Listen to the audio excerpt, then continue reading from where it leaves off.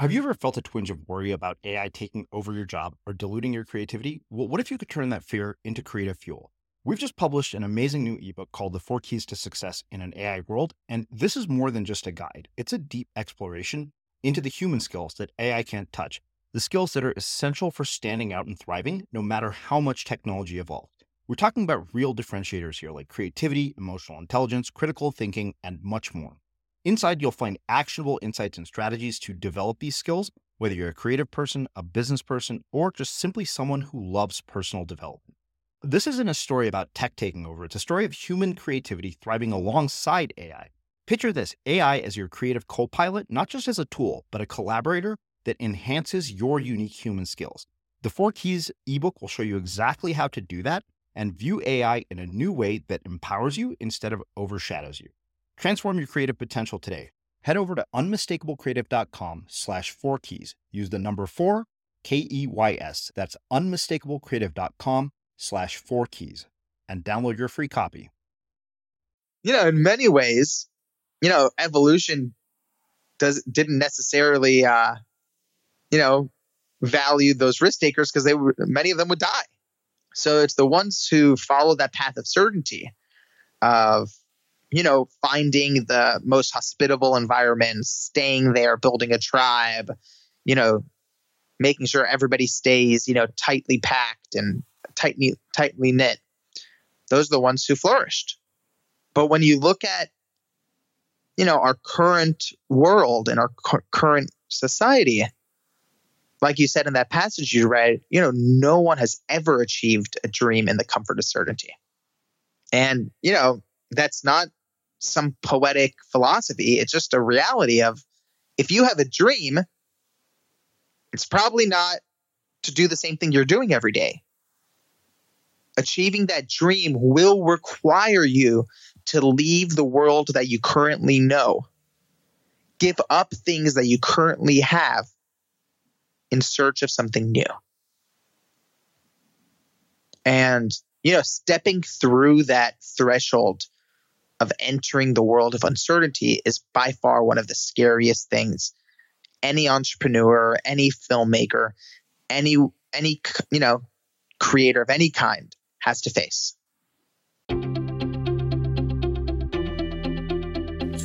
I'm Srini Rao, and this is the Unmistakable Creative Podcast, where you get a window into the stories and insights of the most innovative and creative minds who've started movements, built thriving businesses, written best-selling books, and created insanely interesting art. For more, check out our 500-episode archive at unmistakablecreative.com.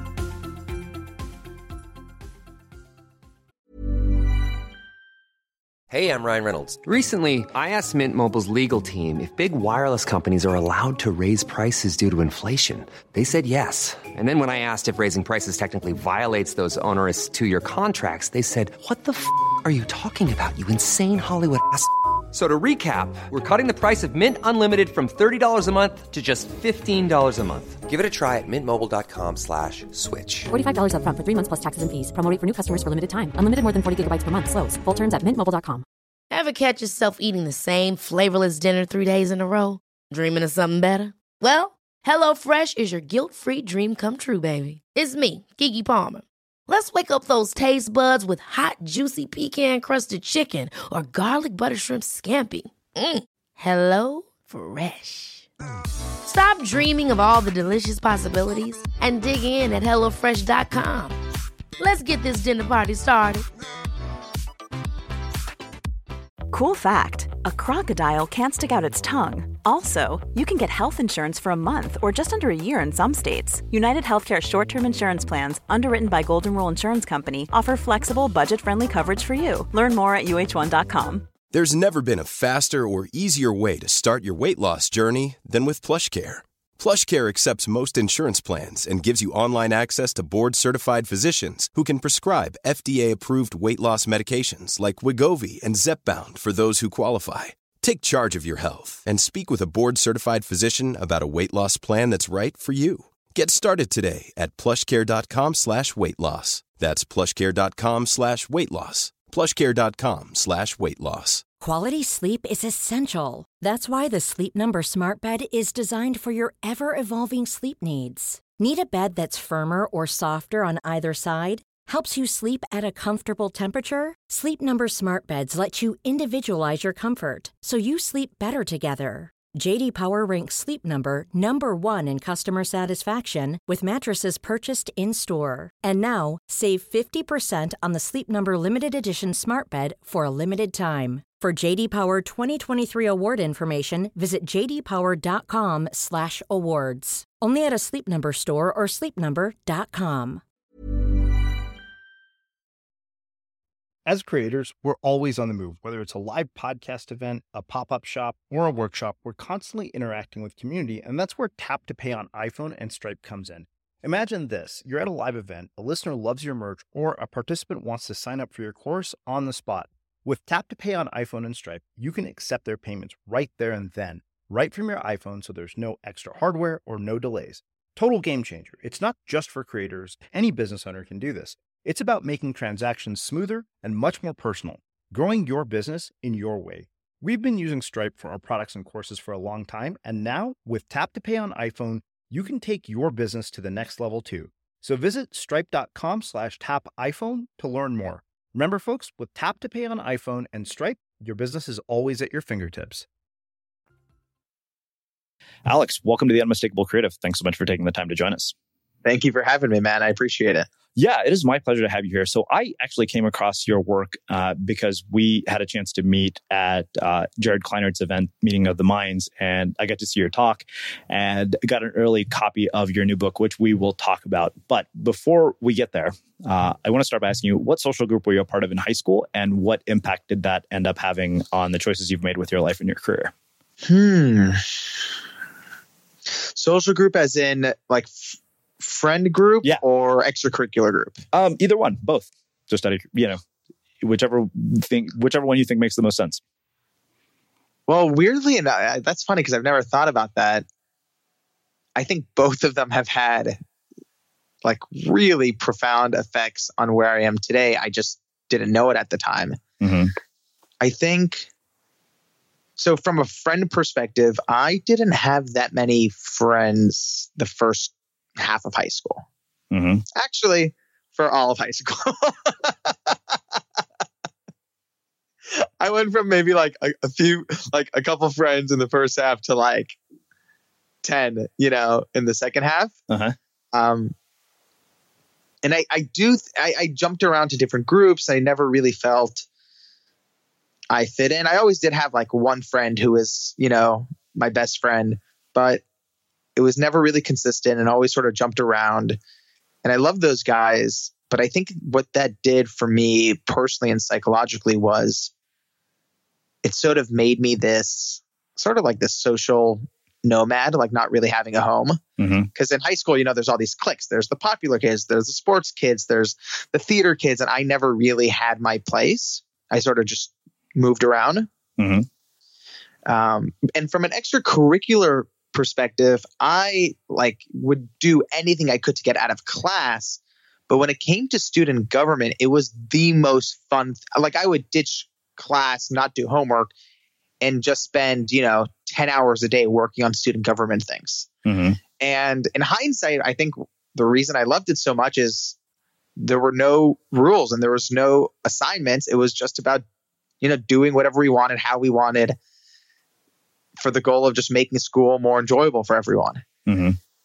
And yeah, I just don't think I did that well in the structured classroom of, sit in a seat for 60 minutes and listen to someone. But the second I was let loose in student government, I would be running around the school, trying to put events together and trying to make, different programs happen because it was a lot more fun. And in hindsight, I can see was really entrepreneurship. Even though I didn't have a business, I just had programs and events. It really was about, getting people, trying to make things happen. Mm-hmm. What did it teach you about leadership?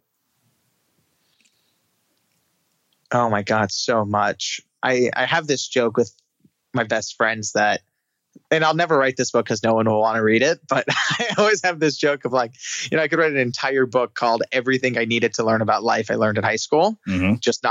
And then the subtitle is just not in class. Mm. And I really believe it in the sense that, and what I learned about leadership was, so the way my high school worked is that there's the student body president who's almost always a senior in the school.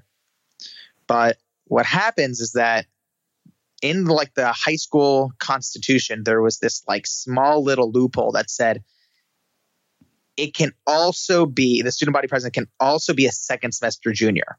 But it just almost never happens, and no one really paid attention to that loophole. But when I was going to become a second semester junior, I thought, why not just give it a shot and see what happened? And sort of against all odds, I remember going up against this guy. He was just so cool and likable. Was, the captain of the soccer team and the golf team, and just a really cool, nice guy. Everybody loved him. And of course, he's a senior. And I went up against him, and I was like virtually unknown. Like I said, like I didn't have like a main friend group. And, against all these odds, I ended up winning.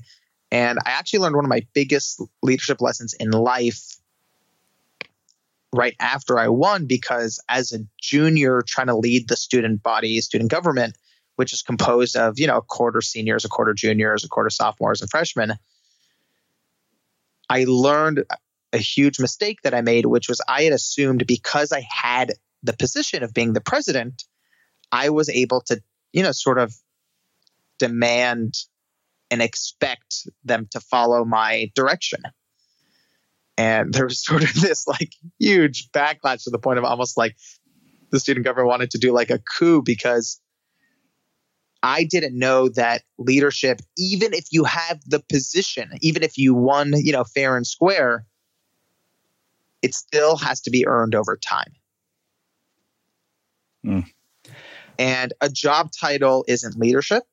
A job title is just your starting place to start earning the right and the privilege of someone following your lead. And that's something I had to learn the hard way very early on. Yeah. So you chose to do something despite the fact that almost all of the odds were stacked against you in this situation. Where does that come from? I have a theory where, the easy answer, sort of like the cop-out answer would be like, it's genetic, but I actually think it's, I love when people just answer questions like, oh, I don't know, I guess it's just within me, because it's just the easiest cop-out without having to think about it. Mm-hmm. If I did have to try to have a theory, I think my theory actually comes from about 90 years ago. So to understand really who I am and who, my family is, you have to understand that my grandpa was born in Iran 92 years ago. My grandpa's still alive. He's 92. And he was born in Iran to a family of, he had an older brother, 4 older sisters than him. And when he was 3 years old, his father passed away. And in Iran at that time, women weren't allowed to work. So it was really up to that eldest brother to sort of provide for the family. And then 2 years after that, that older brother also passed away. So now my grandpa, who's 5 years old, is the only male left in the family. But his mother had a lot of foresight, and she, was very adamant that he would get his education, and she just made ends meet. She, sold her wedding ring, sold furniture, did whatever she could to just put food on the table. But by the time my grandpa was about like 8 years old, 9 years old, he started, realizing that this isn't really sustainable. So he went to the newspaper and looked in the classified section and saw that the government, the Iranian government, was putting out an order asking for bids for paint thinner for, some government building. And, he's 8 or 9 years old, doesn't know better. So he just goes and finds like the order form and fills out the information. And, because he's so young, he, grossly underbids the amount that it should cost, turns in the form. And because he underbids so much, he got the order. So the government gives him the money, and he gets, he goes to the bazaar and finds this family friend who has paint thinner and gets the paint thinner, gives it to the government, and he's like home free. And I know when I ask him this story, he tells me about how he was like so happy he went and got this like giant bag of pistachios, which to him was like the biggest luxury. So a few weeks later, he's in his geometry class and the police show up. And the police, pull him out of class and tell this kid, the paint thinner you gave us was expired. So if you don't get us good paint thinner right away, you're going to have a serious problem. And, this is Iran in like, the early 20th century. When the police is saying we're going to have a serious problem, they mean it. So he, scrambles back, goes back to that family friend who sold him the expired paint thinner and tells him the situation. And that guy goes, "That's your problem, not mine." So now my grandpa has to go, search other places, and he eventually finds this other paint thinner dealer, uses profits to just barely buy the paint thinner, gives it back to the government, and he's safe. But what that ends up doing is it spurs him on this journey of doing, more government contracts, learning how to import and export. And, over decades and decades and decades, he ends up building like a really remarkable business, to the point where by the time he's 50 years old, he's one of the wealthier Jews in Iran. And he's working in this big high-rise building. And right around then is when the Iranian Revolution happens. And because he's Jewish, he was put on this blacklist. And one day he was in his office on the top floor of this high-rise, and the Revolutionary Guard, broke into the building, shattered the glass, surrounded all the exits, and made their way up the stairs and, essentially kidnapped my grandfather at gunpoint, put a bag over his head, and took him to a compound to be executed.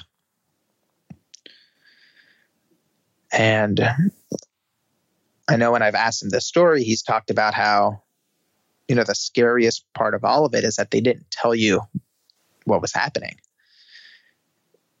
But you slowly piece it together when, there were different people, different prisoners at that compound, and they would, be called, their names would be called over the speaker system, and they would disappear, and you would hear gunshots, and they would never return. So my grandpa slowly figured out what was happening. And he tried to do whatever he could to try to escape. He tried to bribe the guards. Nothing would work until one day, it was finally the day where he heard his name called over the speaker system. And they put a bag over his head and walk him down this hallway. And the bag is finally taken off, and he sees that he's outside of the compound. One of the guards had accepted the bribe. So he, flees to America as a refugee. But when he gets there, he's back to where he was when he was a kid. Having to provide for a family with nothing. And over the past 30 years, he's had like 12 failed businesses in America, but he's just kept trying and trying and trying until the point where he's doing, remarkably well again here. And he's 92 years old and still goes to the office, I believe, about 6 times a day at 92. And not because he has to, but that's just, in his blood. And when I reflect on this story, to me, it's really this story of possibility. And there's almost this implicit message in the story of there's always a way. No matter how dire your circumstances, no matter how limited your resources, if you, take full responsibility and give it everything you have, it's not going to be easy. It's not going to be enjoyable. It's not going to be a walk in the park. But at the end, you'll find a way to make it happen. And the crazy part is I was never told this story explicitly until I was in my 20s. When I was a kid and I would ask my grandpa for the story of the revolution, he would sort of just like brush it over. And there would be, he was in that execution compound for a while, and there would be, family photo albums where he wasn't in the family photos, and there'd be family stories where he wasn't part of those stories. And I'd always ask my grandma, where was grandpa during this time? And she always said, Tu Danishgabude, which means he was at the university, which I didn't know was code word for he was in that death compound. Mm-hmm. So I do believe there's this great line that I've heard that says, sometimes the most powerful messages in your childhood are the ones that were never explicitly said. Sometimes the most powerful messages in your childhood are the ones that were never explicitly said. And I do believe that somehow this message of possibility and, there's always a way was in the air in my upbringing. Mm-hmm. Wow. Well, I know that this story really begins with you at USC as a freshman. And this is something that struck me in the book, and I underlined it because I think we both share this in common, me coming from an Indian background, you coming from an Iranian background. You said, but for me, after my parents had told me for years that my medical school graduation was their biggest dream, each time my fingers hit the keyboard, I felt as if I was shattering their hopes one stroke at a time. Take us to that moment and explain to me where this came from. So, like pretty much where that last story ended with my childhood, in that childhood was this expectation that I would become a doctor. And it wasn't this, when I was a kid, it wasn't this overbearing, like daunting, you must be a doctor. It was actually very pleasant. I was a kid and my parents told me how I'm going to be this wonderful, surgeon one day. And when you're a kid, you're just like, really? That's what I'm going to be? That sounds awesome. That's cool. You're a doctor. You get to save people's lives. Like, it's not rocket science. You just have to, study hard and go to school. Like, okay, I can figure that out. And, in third grade, I wore scrubs to school for Halloween. In high school, like, you think it's funny, but I remember having, most kids when they're, growing up, their mom puts their finger paintings up on the refrigerator. Uh-huh. My mom put a skeleton chart on the refrigerator. And, it's actually really funny because that skeleton chart was on the fridge. When I would like eat my, cereal for breakfast, I would just like stare at that chart because I was bored, and I would just like read it every morning. And, I don't know how many bones there are in the body, but there's like a ton. And I remember, I think this was maybe like third grade, the PE coach, and I wasn't the best at PE. I was like a pretty chubby kid and I wasn't very athletic. But the PE coach, one day was like, I'll give an automatic A to anybody who can answer the hardest trivia question on earth. And all the kids are like, sitting up straight, trying to figure it out. And you can like see the PE coach like racking his mind for like just the most impossible question that like, third graders will never know the answer to. And he like holds a finger in the air and like points to it. And he says, what bone is in this finger? And I just yell out, phalanges. And, the PE coach's teacher, like eyes like spread wide open. And, from that day on, he called me the doctor like my whole childhood. And that nickname sort of stuck as a kid. So by the time I got to college, being a pre-med wasn't just about my major. It was my entire identity. So what happened is really within the first few weeks of college, I was really shocked that I had assumed I would, start college as a pre-med, jumping out of bed every morning. But within the first few weeks, I remember slowly and eventually hitting snooze 4 or 5 times each morning. Not because I was tired, but really because I was bored. And I ended up spending every day lying on my dorm room bed, staring up at the ceiling.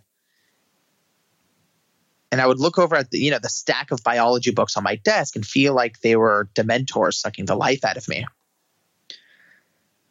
So at first I assumed I was just being lazy, but eventually I began to wonder, maybe I'm not on my path.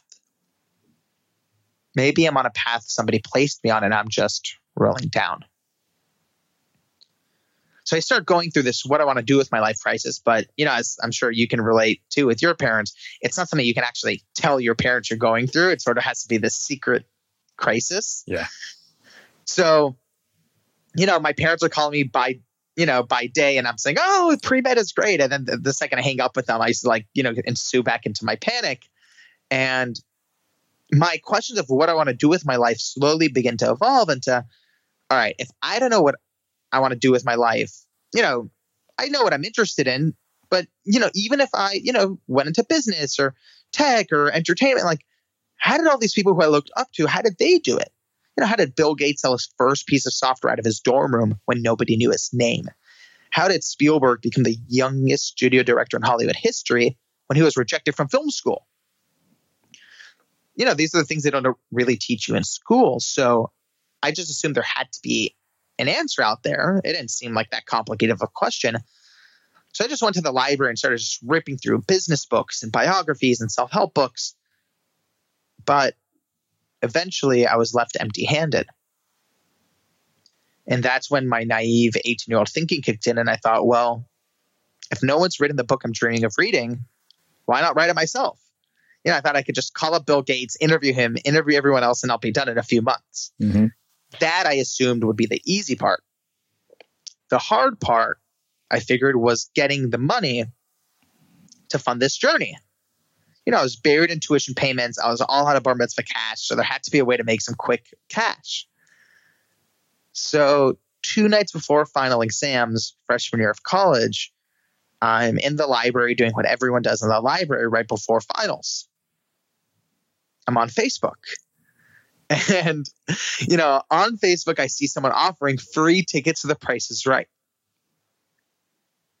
And my first thought is, what if I go on this show and win some money to fund this dream?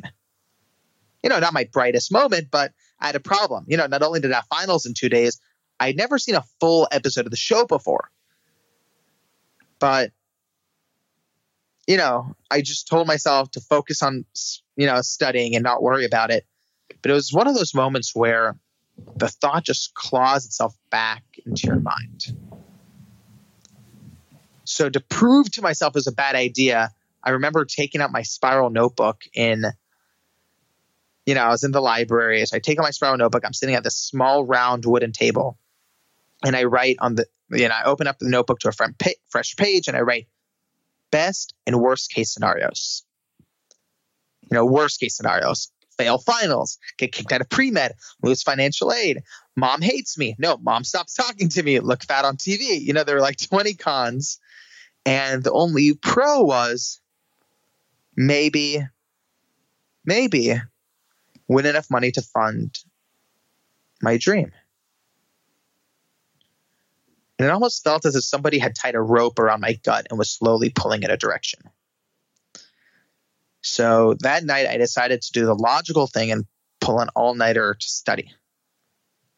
But I didn't study for finals. I studied how to hack The Price is Right. I went on the show the next day and executed this ridiculous strategy, and I ended up winning the whole showcase showdown, winning a sailboat, selling the sailboat, and that's how I funded the book.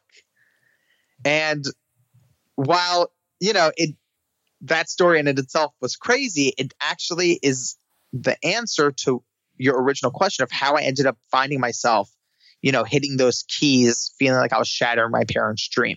Mm. Because as soon as I, won the prize, I had the dream to write this book and go on this mission. And then I got the money. And at that point, nothing was really holding me back except pre-med. And the reason was that, a couple months before freshman year ended, my academic advisor in college told me that the only way I'd be able to graduate college on time as a pre-med was if I took chemistry over that summer for the whole summer. And I remember instinctively shouting out no, because that summer was when I was planning to write this book and go learn from Bill Gates and go on this mission. And pretty much she gave me this ultimatum of either, it's the book or it's pre-med and there's no other option. And I remember going back to my dorm room, dragging my feet. But when I got there, things were clearer than I had thought. While I still didn't know what I wanted to do with my life, and while I had no idea where this, idea for this book would lead to, what I did know is that every time I thought about this book and thought about this dream and thought about going on this mission, I felt myself. I felt excited. I had enthusiasm, which was something I had been missing for so long. It's something I hadn't really felt since high school student government, except I was feeling on an even bigger scale. And I remember at that time in my life when I was 18, that was the scariest decision of my life, which was telling my family that I was no longer, going to be a doctor. And I was going to try to make this book happen. Mm-hmm. I think the thing that struck me most in that story was that you mentioned this sense of naive optimism. And yeah. I'm wondering, as you've gotten older, has that naive optimism stayed the same? And because in my experience, what I've seen as we get older is that life experience basically diminishes that naive optimism. There are things that you probably, I can't help but wonder if, an older version of you might say, well, this is impossible. And I'm wondering, one, has it changed in your life? And what would you say to people who are much further along? Because you were 18 years old at the time. So the reason I laughed while you were saying your question is because the answer came to me like as this flash, and the answer is very funny to me, which is, you would hope that as I've gotten older, I would become a little bit more astute. But the very honest answer is absolutely not. I'm still incredibly naive. And I actually think there's a good reason why. And I'm actually very proud of it. Right now, even with the book launch, for example, mm-hmm. Oh my God, there are so many things that I was like, I'm going to do this and this and this all in 2 weeks. And I'm not bullshitting people. I genuinely believe that that's what I was going to do. It was just because I was so naive. And I think the beauty of being, the naiveness comes from a lack of expertise and experience. So it's not about an age in life. It's about a stage in life. You can be 60 years old and be I have a friend who is a really famous and accomplished magazine writer. He's 60 years old, and he decided to do a complete career shift and, stop doing magazines and go completely to digital and be a keynote speaker and all this stuff, which was great. But he grossly underestimated the task. And he had that same naive optimism that I had at 18. So it's not about an age. It's about a stage in life where you're setting out to start something new where you've never, ventured before. And I actually think, everyone knows all of the disadvantage of being naive and being an amateur. You don't have experience, you don't have expertise, you don't know the way things work.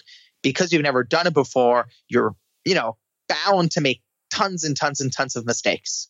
Everybody knows the downsides.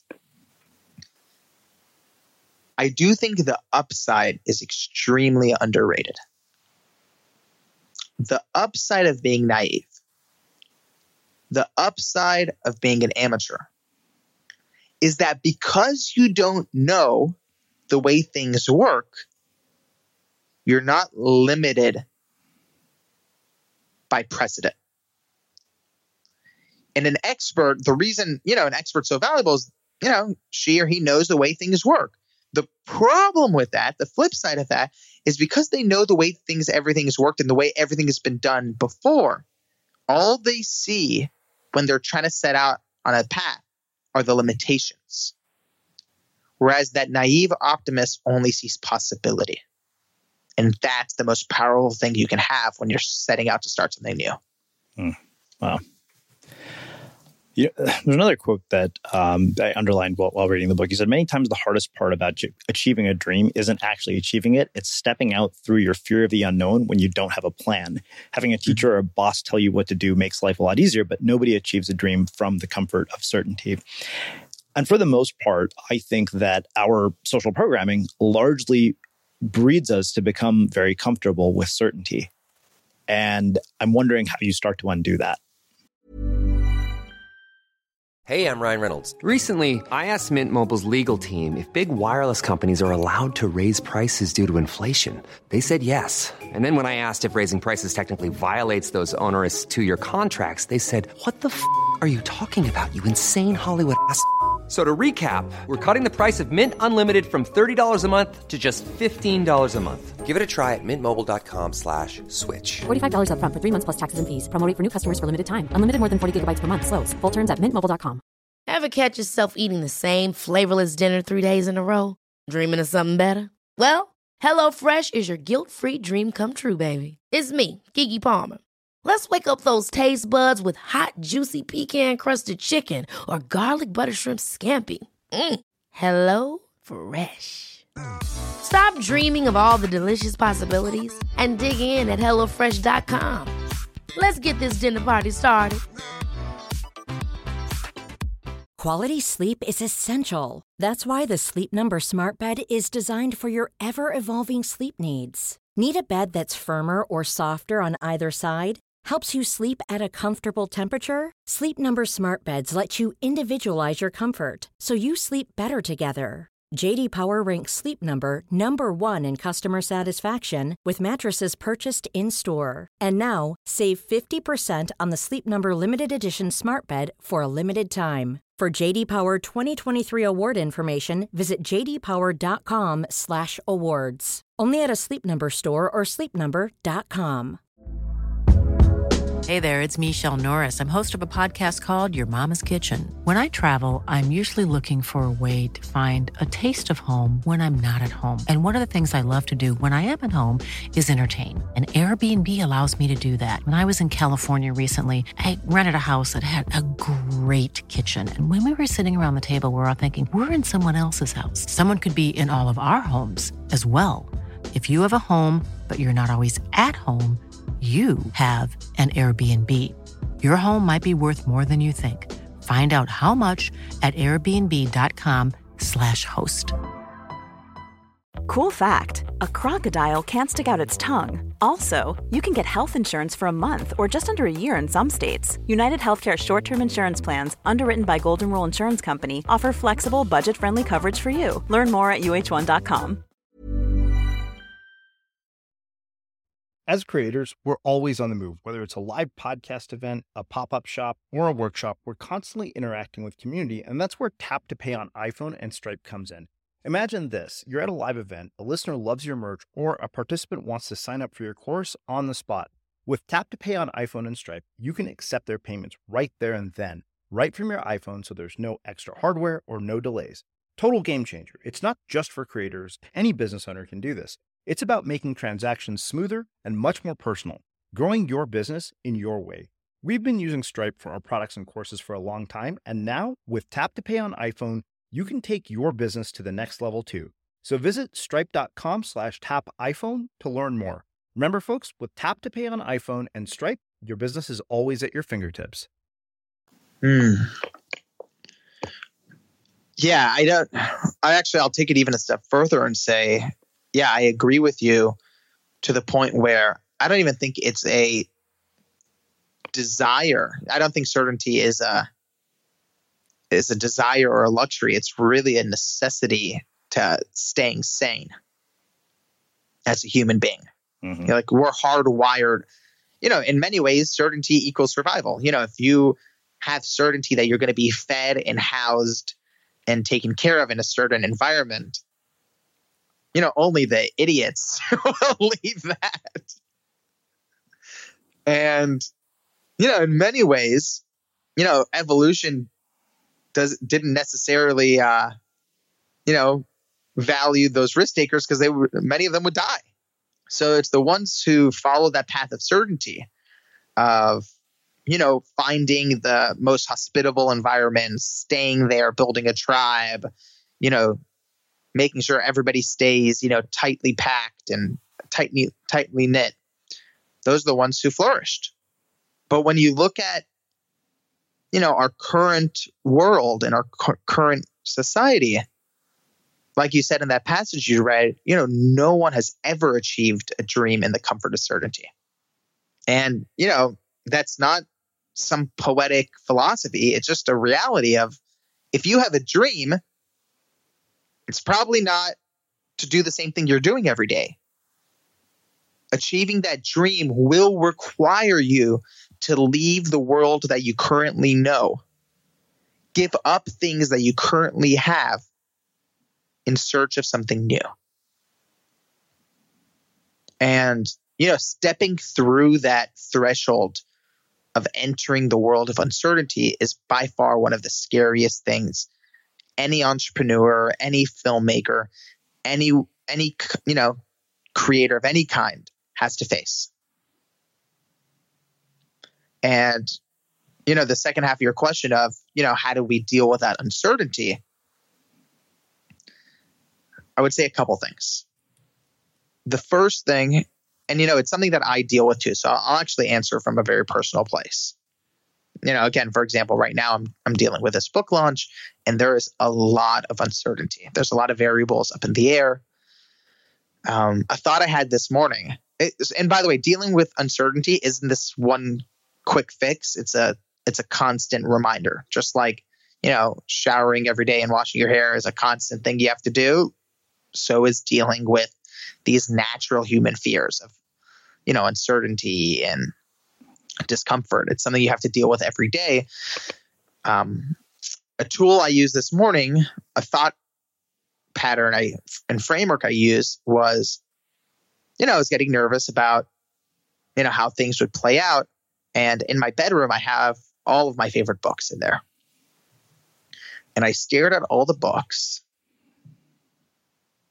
and I reminded myself, every single one of these authors who I not only admire, but really revere,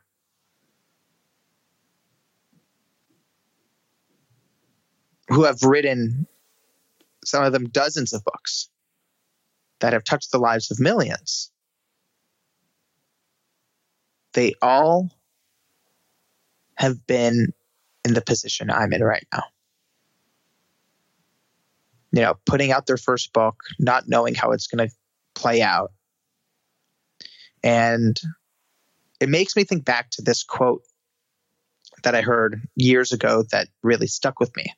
It said, "The one thing all great authors, business people, musicians, and people who have changed the world, the one thing they all have in common is that they started when they were none of those things." And to me, that thought is extremely calming in the sense that it makes me feel like what I'm going through right now isn't wrong. It's actually part of the process. Wow. So I want to ask you about a term that came about from a quote that you have in the book, and it's what you call an exponential life. Can you define that for us? So the term exponential life comes in the book, and one of my favorite parts. And the premise is this. And it comes from Elliot Bisnow, the founder of the Summit Series conference. And the way he defines it is that there's really two kinds of lifestyles. There's a linear life, and then there's an exponential life. A linear life follows very predictable steps. And, if you're lucky, you can go to school and graduate, get an internship, become an associate, work hard, save up, get a promotion, go on a vacation once a year, and, live step by step by step by step by step. slowly and predictably. And on the other hand, there are exponential lives where you decide that you will not play in that linear game. And instead, you invest your time and your energy into something that has the ability to grow exponentially. And thus, your life will follow that same pattern. So instead of going step by step, you skip steps. Instead of, waiting around and pay your dues, you go out and get it right now. And the amazing thing about this exponential life idea that Elliot imparts is that it's really a choice.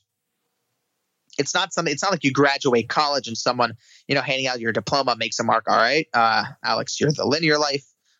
Jake, you're the exponential life. It's not like something that's endowed on you. It's a choice. And this is something that's not actually in the book, but Elliot and I have talked about this concept a lot. I think one of the things about an exponential life versus a linear life that I think is really interesting is think of a graph, like a stock market graph, any kind of line graph, right? You have your X and your Y axis, and you can imagine a linear line, right? With an upward trend. So it's just a straight linear line going up. You can envision that, right? Now imagine an exponential curve. It starts in the same position and it starts really slowly, almost to the point where it doesn't even look like it's growing. And then you hit that curve and it sort of shoots straight up. Now, if you put those two lines next to each other, that linear and the exponential life, there's actually a period where the linear line is higher than the exponential one. And it's something Elliot and I, laugh about a lot, which is when we see these young entrepreneurs and their parents are sort of going crazy, going, what are you doing? You left your job, you left college, whatever it may be, to work on this thing, and it's going nowhere. What the parents don't know, and look, again, parents always want what's best, and hopefully, those startups work out. But what these parents don't know, even Bill Gates' parents were freaking out when he left Harvard, is that if you graduate Harvard and get a good job, you're in a much better place that year than the kid who dropped out of college, who dropped out of Harvard to start that startup.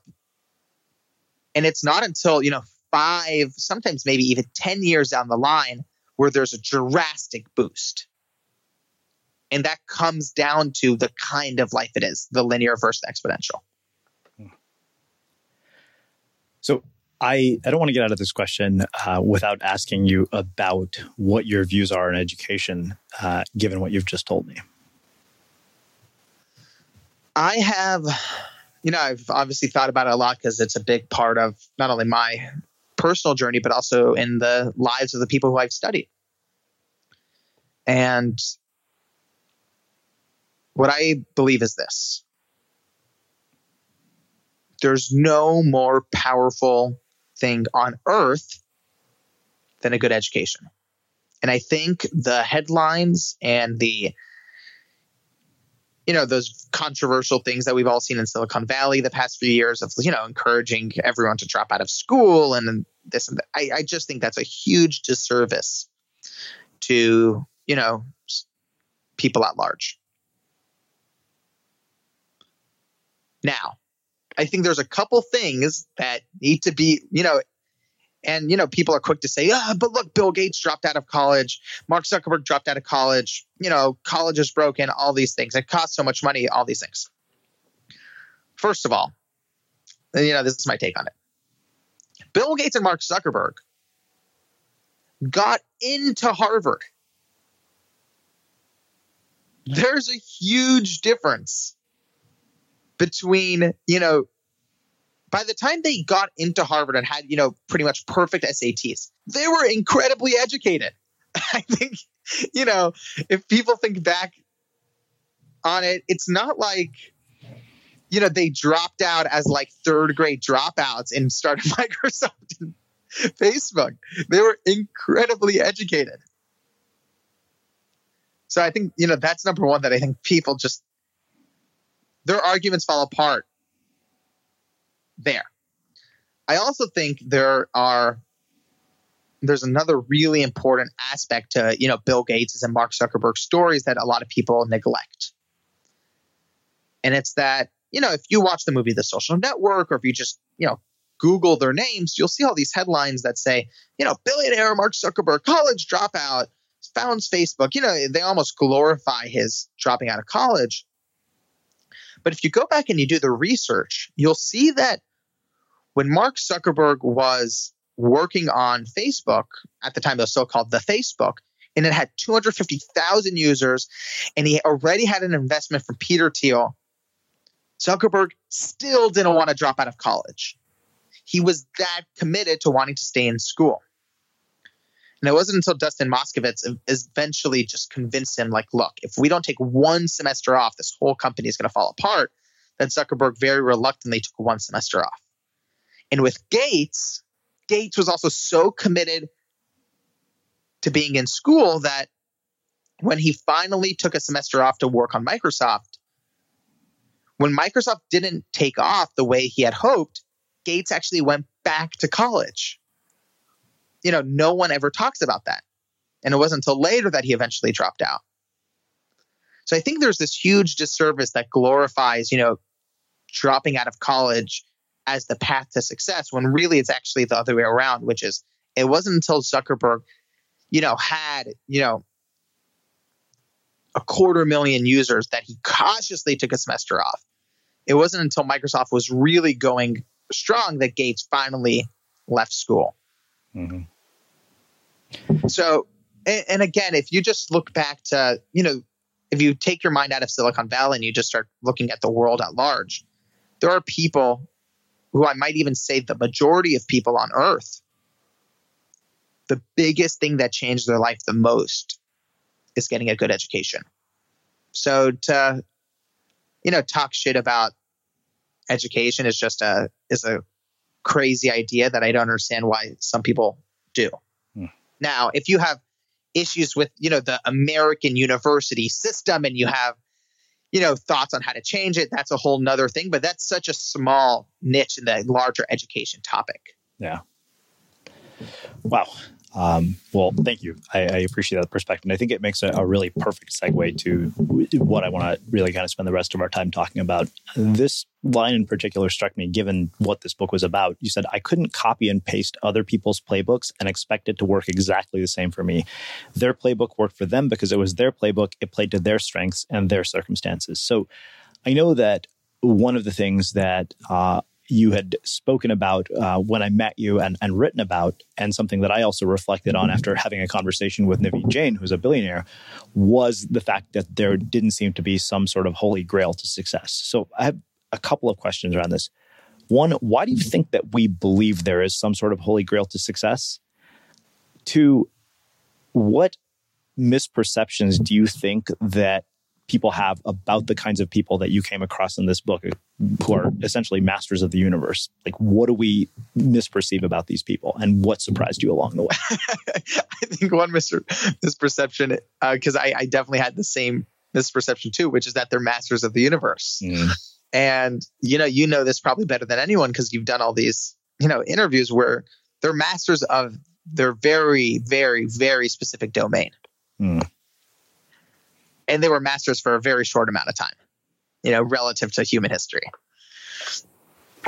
So, I do think, because I was probably more susceptible than anyone. I wrote a whole book on this idea that, Bill Gates must have the secrets to success. And in hindsight, I can see that, I wasn't that different than most people. I think human instinct, which is then reinforced by our culture, is, human beings, since, the dawn of the written word, have followed this structure of myth where, whether you're looking at, Zeus on Mount Olympus, or, whatever, all of the famous fables, whatever it may be, there are all these myths of, there's a secret out there. There's a holy grail out there, whether it's in a spiritual and religious terms or if it's in a monetary, there's a buried treasure. There's always this human desire of this hope that there is the salvation of all of our suffering exists somewhere. If only we could just get it. Right. And for me, thankfully, I acknowledge I grew up really lucky where my form of suffering wasn't that I couldn't eat or get shelter. My form of suffering was that I was in this, existential crisis. So for me, I assumed my holy grail, my version of buried treasure had to exist in that vice of Bill Gates. So, I don't knock myself. I just think I was just like anyone else. So that's the first thing. And what I did learn is that after talking to all these people, there was never, oh my God, there's just so much.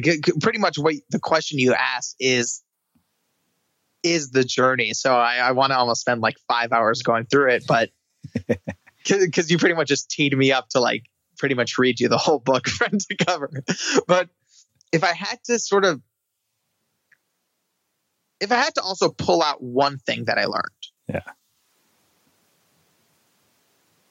Is that, just like that excerpt that you just read, which is that you can't just copy other people's styles. You have to figure out what's right for you.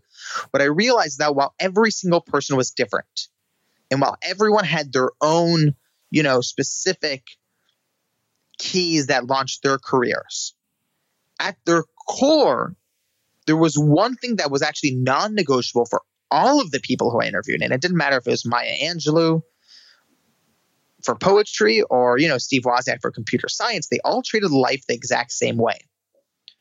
And what's cool is that this was never anything one of them explicitly said. It only came after talking to all of them, laying down all their stories and almost finding this common melody. And the analogy that came to me is that every single one of these people treat life and business and success just like a nightclub. So there's always three ways in. There's the first door, the main entrance, where 99% of people wait in line hoping to get in. That's where the line curves around the block. And then there's the second door, the VIP entrance, where the billionaires and the celebrities, slip through. And school and society have this way of making us feel like those are the only two ways in. You're either born into it or you wait your turn like everybody else. But what I've learned is that there's always, always the third door. And it's the entrance where you have to jump out of line, run down the alley, bang on the door 100 times, crack open the window, go through the kitchen. There's always a way. And it doesn't matter if that's how Gates sold his first piece of software or how Lady Gaga got her first record deal. They all took the third door. So that's not only, the title and the thesis of the book, but that's really the energy I'm trying to inject into the next generation. Because what I've learned is that while every single person's life and journey is going to be unique to them, and while trying to copy and paste their exact, step by step is a fool's errand. Any book that says this is how they did it and how, you can do the exact same too, it's just not true. What you can do is learn the mindset and the approach they took, and then look within yourself and ask yourself what your circumstances are, what your strengths are, and how you can apply that into this framework. Because the cool thing about this framework is that it's not a recipe to success. It's a lens to success. It's a way of viewing things that will then give you your answer. And everyone's third door is going to be different. That's the whole point of the analogy. Some people, it's cracking open the window. Some people, it's going through the kitchen. There's always a different way. And the thing that's so empowering for me with this third door analogy is that it gives people permission. And it changes what people believe is possible. And what I've learned is that you can give someone all the best tools and tactics in the world, and their life can still feel stuck. But if you change what someone believes is possible, they'll never be the same. Wow. Well, that was poetic. I have two final questions that I want to ask you. I know that in the process of writing this book that your father got sick and he passed away. And at the same time, you kind of reached, at this sort of point in your life, what is effectively the height of your career. And what I wonder is how you navigate the coexistence of the grief of losing a parent and the joy of achieving this dream that you've had ever since you were a freshman in college.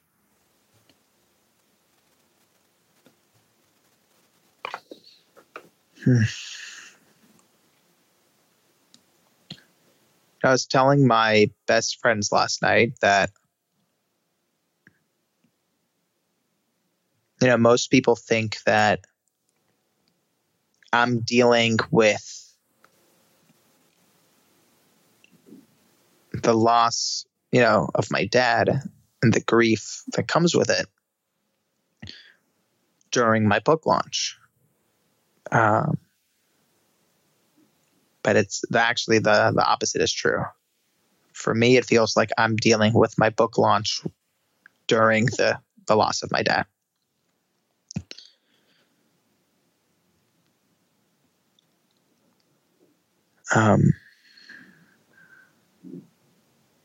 Yeah, it's been a year now, and I cry every day, and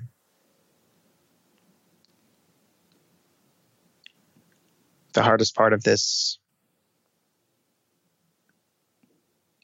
journey has been navigating this loss.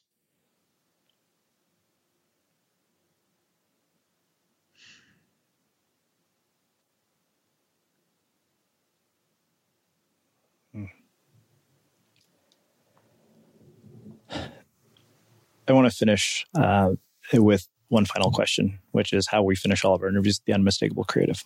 What do you think it is that makes somebody or something unmistakable?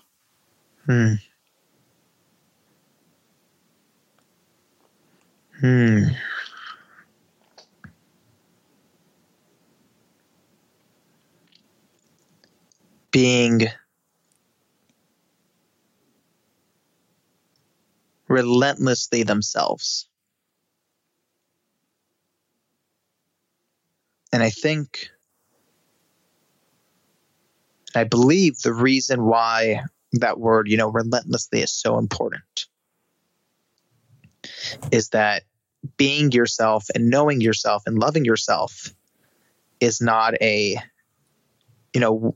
one-day act. It's not a thing to cross off the to-do list. It is a constant journey that changes every day.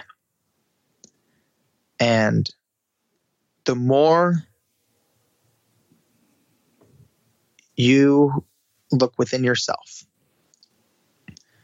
the more you can know yourself and familiarize yourself with your humanity, with the, dark and far corners of your own soul. That's where the magic comes from. And I believe that, whether it's me going on this quest or someone else going on an adventure to travel the world, someone going on a 10-year journey to make a motion picture, whatever these quests are that call you, the power of these journeys, while on the outside it's, someone traveling to the far corners of the world, the power comes from what happens in the far corners of yourself and the things you learn about yourself and thus learn about humanity. And only then can you create something that really touches people.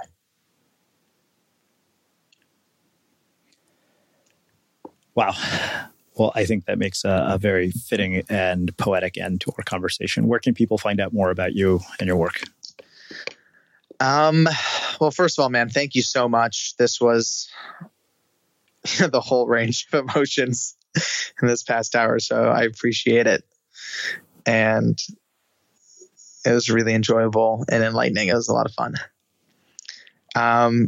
From here, it's really easy. You know, the social handles are all the same. Facebook, Twitter, and Instagram are all just at Alex Banayan. So it's Alex, and then my last name is Banayan. And for the book, it's, out everywhere. And it's, the website is thirddoorbook.com. So THIRD, thirddoorbook.com. And of course, it's available anywhere books are sold: Amazon, Barnes & Noble, Audible, iBooks, you name it. Awesome. And for everybody listening, we will wrap the show with that. Thank you for listening to this episode of the Unmistakable Creative Podcast. While you were listening, were there any moments you found fascinating, inspiring, instructive, maybe even heartwarming? Can you think of anyone, a friend or a family member who would appreciate this moment? If so, take a second and share today's episode with that one person, because good ideas and messages are meant to be shared. Ever catch yourself eating the same flavorless dinner 3 days in a row? Dreaming of something better? Well, HelloFresh is your guilt-free dream come true, baby. It's me, Keke Palmer. Let's wake up those taste buds with hot, juicy pecan-crusted chicken or garlic butter shrimp scampi. Hello Fresh. Stop dreaming of all the delicious possibilities and dig in at HelloFresh.com. Let's get this dinner party started. Planning for your next trip? Elevate your travel style with Quince. Quince has all the jet-setting essentials you'll want for your next getaway, like European linen, premium luggage options, buttery soft Italian leather bags, and so much more. And is all priced at 50 to 80% less than similar brands. Plus, Quince only works with factories that use safe and ethical manufacturing practices. Pack your bags with high-quality essentials you'll be wearing for vacations to come with Quince. Go to quince.com/pack for free shipping and 365-day returns. Mom deserves the best, and there's no better place to shop for Mother's Day than Whole Foods Market. They're your destination for unbeatable savings, from premium gifts to show-stopping flowers and irresistible desserts. Start by saving 33% with Prime on all body care and candles. Then get a 15-stem bunch of tulips for just $9.99 each with Prime. Round out Mom's menu with festive rosé, irresistible berry chantilly cake, and more special treats. Come celebrate Mother's Day at Whole Foods Market. Imagine the softest sheets you've ever felt. Now imagine them getting even softer over time. That's what you'll feel with Boll & Branch's organic cotton sheets. In a recent customer survey, 96% replied that Boll & Branch sheets get softer with every wash. Start getting your best night's sleep in these sheets that get softer and softer for years to come. Try their sheets with a 30-night guarantee. Plus, get 15% off your first order at bollandbranch.com. Code BUTTERY. Exclusions apply. See site for details. Have you ever felt a twinge of worry about AI taking over your job or diluting your creativity? Well, what if you could turn that fear into creative fuel? We've just published an amazing new ebook called The 4 Keys to Success in an AI World, and this is more than just a guide. It's a deep exploration into the human skills that AI can't touch, the skills that are essential for standing out and thriving, no matter how much technology evolved. We're talking about real differentiators here, like creativity, emotional intelligence, critical thinking, and much more. Inside, you'll find actionable insights and strategies to develop these skills, whether you're a creative person, a business person, or just simply someone who loves personal development. This isn't a story about tech taking over. It's a story of human creativity thriving alongside AI. Picture this: AI as your creative co-pilot, not just as a tool, but a collaborator that enhances your unique human skills. The 4 Keys ebook will show you exactly how to do that and view AI in a new way that empowers you instead of overshadows you. Transform your creative potential today. Head over to unmistakablecreative.com/4keys. Use the number 4, KEYS. That's unmistakablecreative.com/4keys and download your free copy.